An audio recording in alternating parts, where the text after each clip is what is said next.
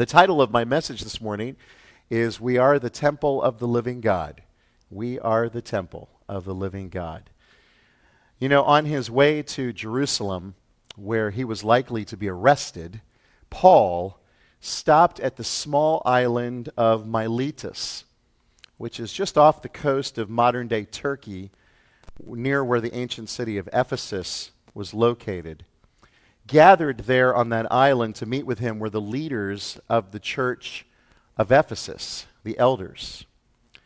Here's part of what Paul said to them, knowing that this would be the last time he ever saw them.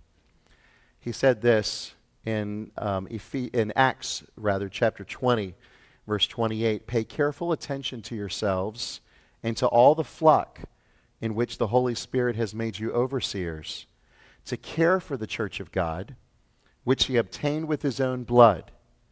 I know that after my departure, fierce wolves will come in among you, not sparing the flock. And from among your own selves will arise men speaking twisted things to draw away the disciples after them. Now, if you know anything about Paul's journey and Paul's ministry at Ephesus, and you come across that language, you might say, there must be some mistake here, Paul. I mean, you're speaking to the Ephesian elders, right? The church that you started in Acts 19 after you left Corinth in Acts 18, the place you spent 2 years of your life pouring into this church plant, the church you described in your letter to the Ephesians in chapter 1, verse 15 in this way, I have heard of your faith in the Lord Jesus and your love toward all the saints. Paul, don't worry about this church. They're in good hands. They're a strong church. Good people. Solid. Fast forward 35 years. John is writing the Revelation on the island of Patmos as an exile. He writes to the church at Ephesus on behalf of the Lord Jesus in Revelation chapter 2.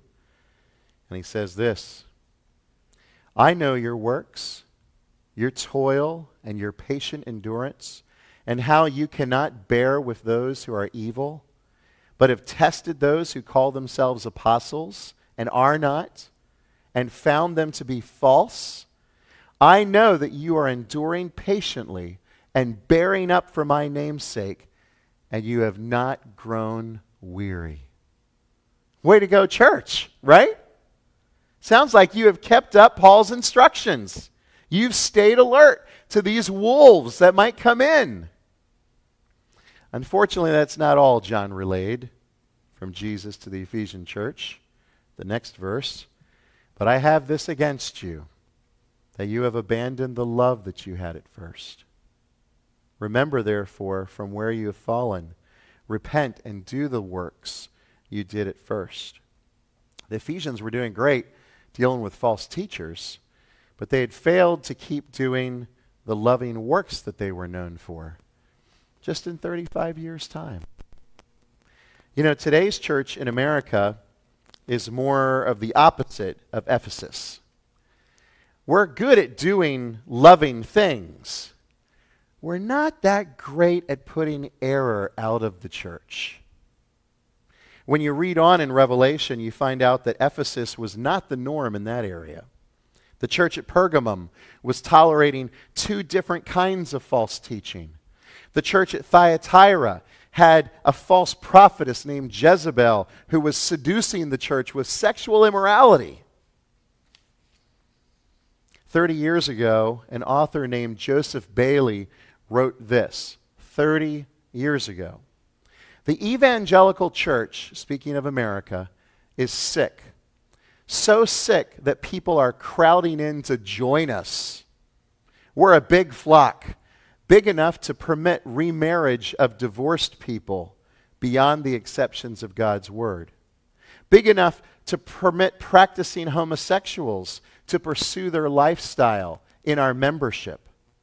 Big enough to tolerate almost anything pagans do. We're no longer narrow It's a wide road of popular acceptance for us. That's what he wrote, describing the evangelical church in America 30 years ago. Do you see any reversal of trend in our country in the last 30 years? You know, almost every religious denomination in our country has now embraced same-sex marriage. Almost every one. On just this one issue, the Christian church was split 44% in favor and 48% against, according to Pew Research. And that was 10 years ago. When it comes to the decline and death of a church, most churches do not die because of persecution or outward pressure, opposition from the outside. They die because of danger that comes from within. And in our text this morning, Paul gives a very personal and very passionate call to the Corinthians to watch out for this danger for some very important reasons. So first, I'm going to give you 3 points this morning if you're taking notes. The first thing that Paul talks about is poor partnerships.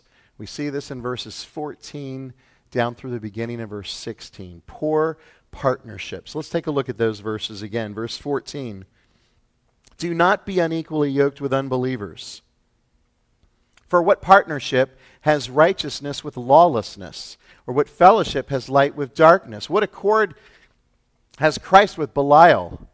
Or what portion does a believer share with an unbeliever? What agreement has the temple of God with idols? For we are the temple of the living God. Let me give you just a brief rundown at how this text works today. It's a little bit of an unusual text. So you'll notice right away in verse 14, there's a command, an exhortation, right? Don't be unequally yoked. Then there are 5 questions, rhetorical questions, that Paul gives us. We'll look at in just a minute. Then he gives us the reason why we should not be unequally yoked. In the second part of verse 16, we are the temple of the living God. Then he goes on to give us at least 4 supporting references from the Old Testament to that statement that he just made. And then finally, in verse 1 of chapter 7, he boils it down to a conclusion, an application for the Corinthians and, of course, for us. So that's kind of how this text flows in Paul's mind this morning. But he starts off by saying, do not be unequally yoked with unbelievers. We don't live in a society that uses yokes anymore. We have tractors, all right?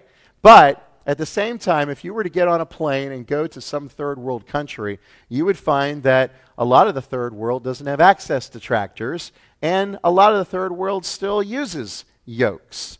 A yoke was used for several purposes, but primarily in a farming and an agrarian environment, it was used to harness 2 draft animals together, animals that would pull things like plows, till the ground. Deuteronomy chapter 22 and verse 10 refers to this technique. It says in the law of Moses, you shall not plow with an ox and a donkey together. And Paul may have had that reference in mind when he said this. Do not be unequally yoked. Because here in the law, it says don't plow with an ox and a donkey together. Now, just knowing those 2 animals, you can imagine some of the reasons why he might say that, right? An ox is large and strong, much stronger and larger than a donkey. If they're pulling together, you can see there's going to be some problems in the way that those lines go down the field. They're going to be going all over the place if the ox doesn't, completely twist and strangle the donkey along the way. He's telling us, Christians, believers and unbelievers, are like 2 different breeds. We shouldn't be yoked together. We're not going the same direction. And so there should be some kind of separation here between us. Now, what does that mean? We'll get into that more. Paul's saying here that in plowing through our lives, to use that picture, we need partnerships that are fitting, that are appropriate, that are godly. And he makes this picture far clearer in the next 5 questions that increase the intensity of what he just said. Now, as I mentioned, these are all rhetorical questions, right? They all give the same answer. They're all looking for an answer that would say, none at all. None at all. So I'm going to read these 5 questions again, and I want you, after each question, to call back to me the answer. None at all. You ready? For what partnership has righteousness with lawlessness? What fellowship has light with darkness? What accord has Christ with Belial? Or what portion does a believer share with an unbeliever? What agreement has the temple of God with idols? Are you getting the idea? These are all poor partnerships that actually make Paul's point. Do not be unequally yoked with unbelievers. Now, there's a few other Old Testament references to yokes. He may have been referencing back when Israel was pictured as being yoked with Egypt back in the times of their slavery. Or you can go back to Psalm 106, verse 28, where it talks about the Israelites and the women of Moab who were committing adultery at Mount Peor. And the text says that they yoked themselves to the Baal, the idol of Peor, and ate sacrifices offered to the dead. Paul's thinking about these kinds of illegitimate, poor relationships where we tie our hearts and our destinies together with others. Now, do we read this passage and see it guiding us with regard to marriage between believers and unbelievers? Like Scripture is very clear about this back in 1 Corinthians chapter 6, if you remember. And Scripture is very clear about this issue. Christians marry Christians. Believers marry believers. Don't cross that line. But Paul in this passage is speaking about something different than a marriage relationship. And he's not saying that Christians should avoid all contact with unbelievers either, right? For example, if a Christian is married to an unbeliever, we know from Paul's first letter to the Corinthians, the believer should not generally seek a divorce from them, right? If they're already married. If invited to the home of an unbeliever, a believer is free to attend. You can work with unbelievers and work under unbelievers. Unbelievers are not forbidden to attend Christian gatherings like the ones that we're in right now. He wrote about that in 1 Corinthians 14, right? So, as I mentioned in the introduction, even when it comes to subjects like homosexuality, let me be very, very clear. Homosexuals are welcome to attend our church services.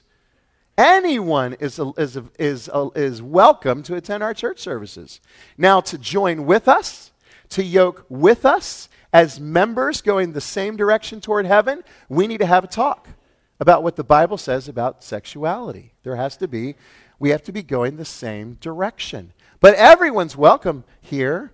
But remember, Paul said in 1 Corinthians 5, verse 10, that total separation from the immoral, the greedy, the robbers, the idolaters would mean going out of this world altogether, right?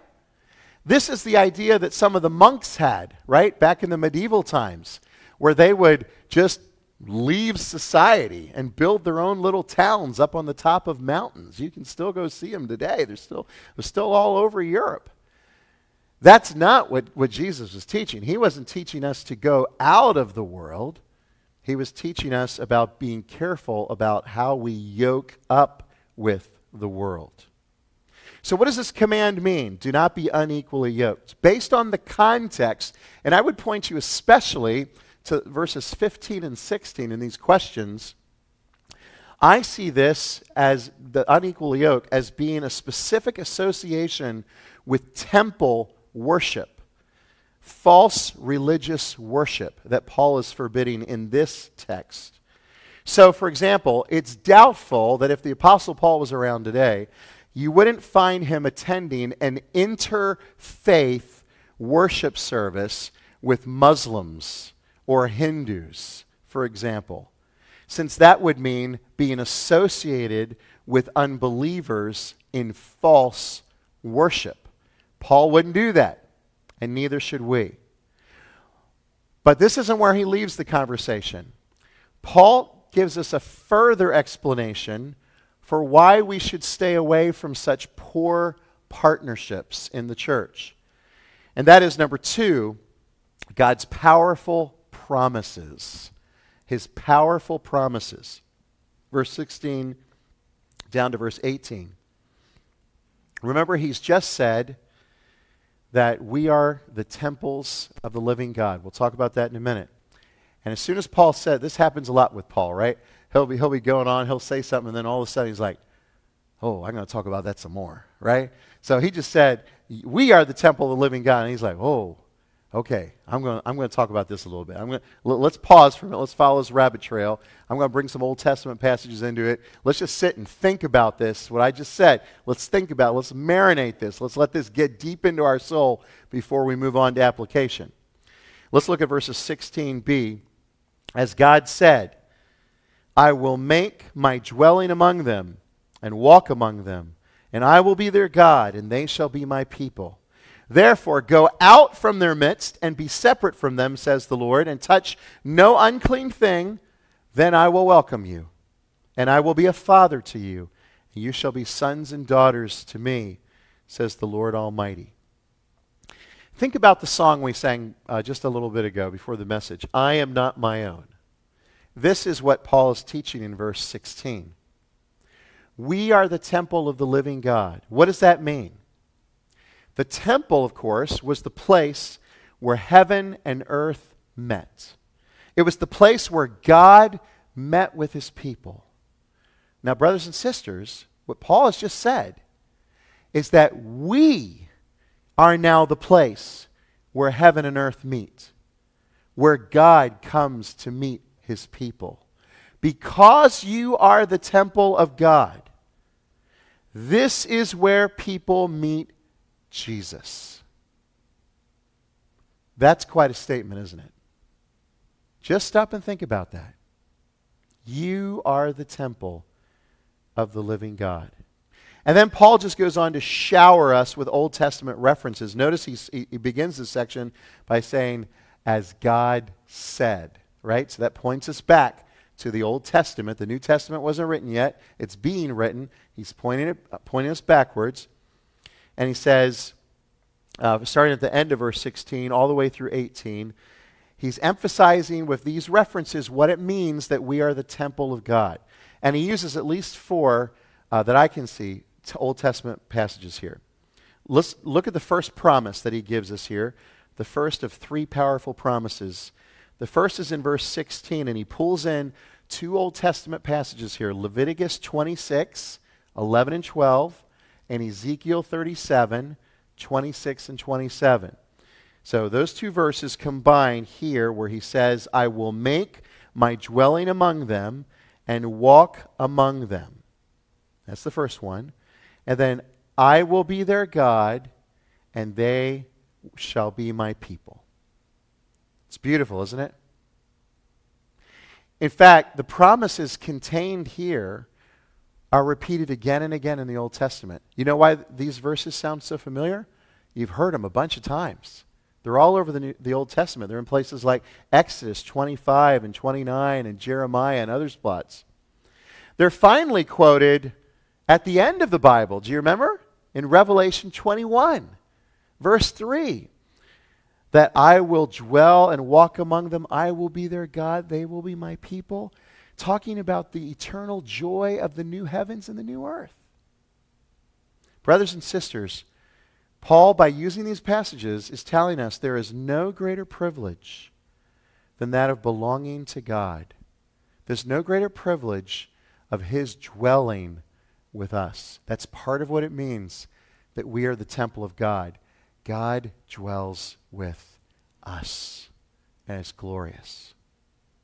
He makes this powerful promise because this is who he made us to be. How much meaning does this add to our lives? How much motivation should this draw out of us? And that's the power of these promises. They change our direction because He has changed our destination. Here's the second promise, verse 17. Therefore, go out from their midst and be separate from them, says the Lord, and touch no unclean thing. That's Isaiah 52, 11 and 12. Then I will welcome you. That's Ezekiel 20, 34. What's interesting about the first reference here from Isaiah 52 is that that whole passage is talking about God's promise that he is going to bring Israel back from their exile in Babylon. Now notice what Paul is doing here. He's saying this promise that was given to the exiles is fulfilled in you too, Jews and Gentiles, who are made a part of his church in Jesus Christ. That's where the final fulfillment of this promise comes. The rescue of Jews and Gentiles through the death and resurrection of Jesus is the fulfillment of God's Old Testament promises about bringing Israel back out of exile.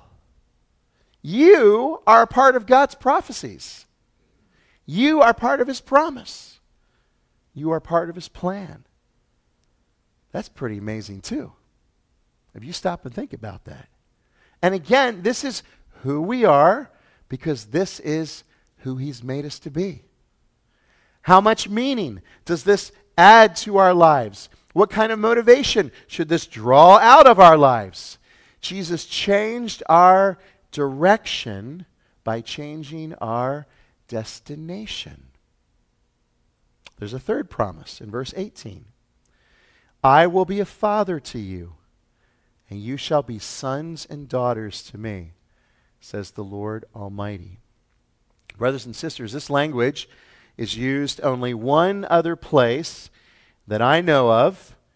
Maybe you remember the story of 2 Samuel, chapter 6 and 7. Let me summarize it, and maybe it'll become familiar to you. David looks around his palace. He's got a great palace.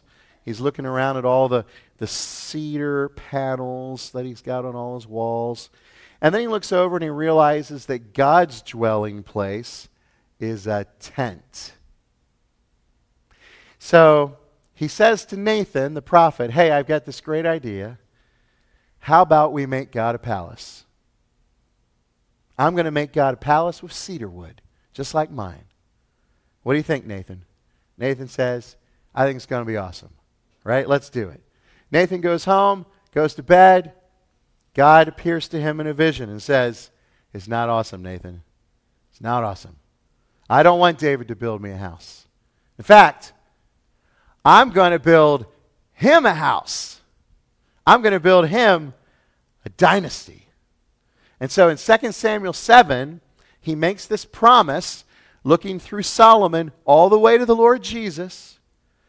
And by the way, the angel Gabriel brings this up when he appears to Mary to announce the birth of Jesus. He brings all this up, this whole promise thing.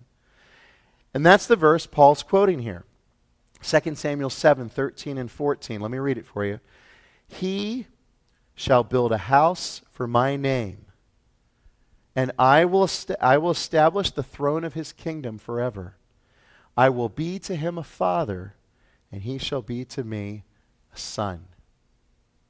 So that promise about the coming of Jesus the Messiah through the line of David, Paul takes it and applies it to us. And Paul expands that original promise to include men and women, sons and daughters, who are united to Jesus Christ.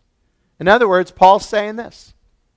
All you who are in Jesus are the descendants of David that were promised all along.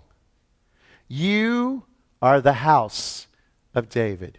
You are the dynasty of David. You are the offspring of David in Jesus. That's pretty amazing. I don't know about you. When you sit back and think about these rich promises that really are some of the pillars of the Old Testament that Paul takes and says, this is all part of what it means that you are the temple of the living God. That should get you a little excited. That should get you a little excited. How much meaning does this add to our lives? What kind of behavior should this draw out of our lives? And that's where Paul finally takes us in chapter 7, verse 1, when he describes, thirdly, our purifying purposes. Our purifying purposes. Let's read that verse again. Since we have these promises, beloved, let us cleanse ourselves from every defilement of body and spirit, bringing holiness to completion in the fear of God. All right, start at the beginning of the verse. Did you hear it? Since we have these promises, beloved. He's referring back to the promises he just gave from the Old Testament. Just the beginning of verse 1 alone shows you and I already have these powerful promises. We have them. And the reason we have them is because we're united to Jesus. So after hearing what God has done, that's what we call the indicatives. He's told us what he has done. Now he gives us what he wants us to do about it. We call that the imperatives. And this is something Paul does all the time in his writing. Look for it. What God has done, and now what you're supposed to do as a result. One author wrote this: Paul's demand here, verse 1, is personal and comprehensive. Body and spirit means everything that impacts the believer's life. The demand is also moral, for progressive moral transformation from, he says, bringing holiness to completion. And this author goes on to say, the great tragedy for so many is that as they get older, they don't get any holier. Time has been the enemy. They left their moral apex, their high point, in junior high school. They were better boys than they are men. Holiness is farther from completion. And he says the demand for holiness is also fearful. It's in the fear of God. These powerful promises, brothers and sisters, that we've just read, should awaken in us purifying purposes for our lives as to why we would not become unequally yoked with unbelievers. In the bigger context of what Paul has been telling us in writing, these purifying purposes are also meant to open our hearts wide in affection for one another. Remember last week? Chapter 6, 1 through 13, where Paul talked about the fact that they had opened up their hearts, and now we need to widen our hearts too. Christian love, the importance of that. The thing that Ephesus forgot, stopped doing 35 years later. Paul's going to pick that up again next week. Look at chapter 7 and verse 2. Look where we pick it up next week, next Sunday. Make room in your hearts for us. This is in his mind as he's saying all this. These powerful promises should awaken in us purifying purposes so that, as he told us in last week's text, we should seize the day, right? Now's the time. This is the day of salvation. It's evidenced through his great love for us back in chapter 5, 14. That's what motivates us, right? The love of Christ. Also based on making us a new creation in him, 5:17, right? Because he loves us, because he's made us a new creation, because this is the day that we need to take advantage of. Don't receive the grace of God in vain. Remember that from last week? Now's the time. So since God has changed our direction, by changing our destination, all of us were on a one-way trip to hell because of our sin. But by the mercy of God, He has opened our eyes. He has brought us His Word. His Spirit has convicted us of sin. And He has turned us around to go a different direction. And that affects how we live. That's Paul's message. So what is our purpose?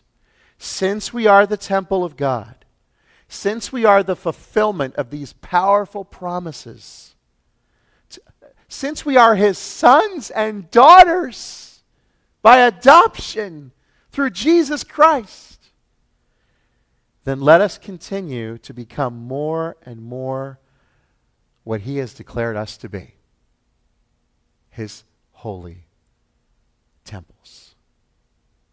That's Paul's application and ours. I'm going to ask the praise team to come back to the front. As they're coming, I want to read you a paragraph from a commentary that summarizes the text well and kind of brings us to a response that I want to feed off of.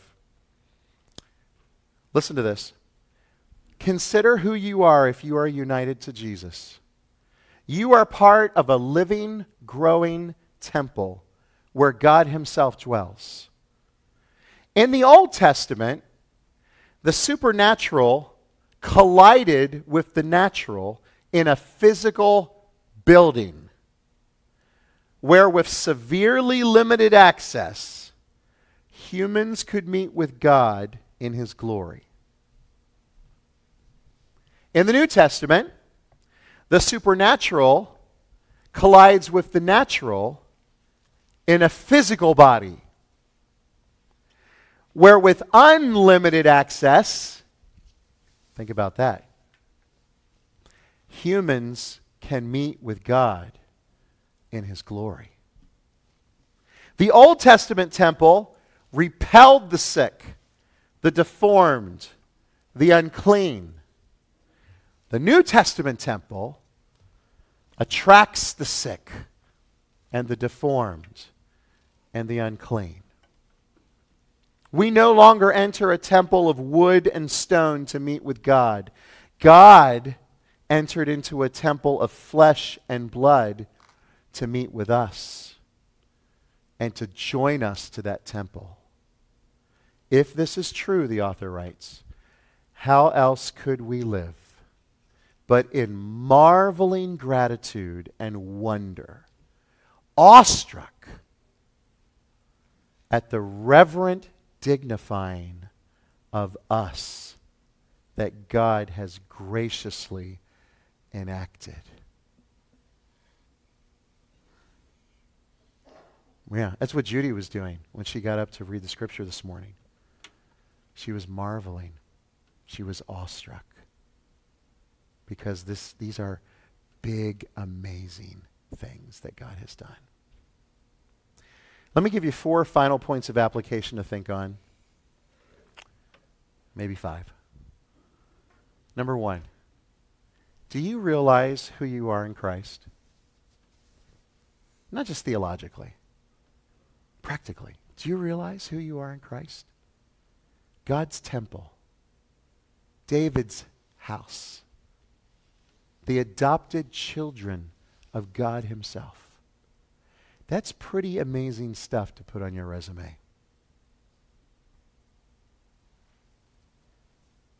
Get lost in wonder a little bit, church. Number 2, are you being diligent to bring holiness to completion in your life? Or as the one commentator mentioned, are you stuck in junior high? How are you more like Jesus today than last year? What defilements of body and spirit need to be cleansed? Number 3, are you on guard? Are you on alert to the dangers within, the potential dangers within the body of Christ? Are you watching for any sign of false teaching? We need to be. We can't be yoked up with unbelievers. Number 4, are there relationships, partnerships in your life that have the potential to put you in a compromising worship situation? As the temple of God, what will you do about that if and when it comes?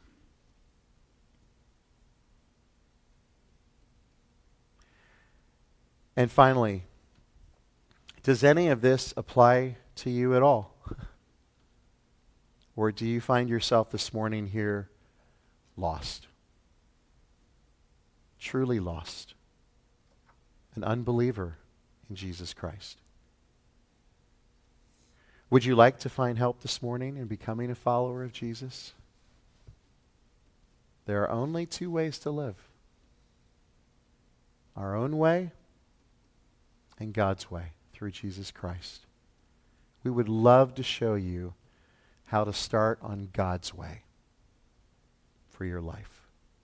And right after our service, if you're in that position, just turn to a Christian near you and say, I want to become a follower of Jesus.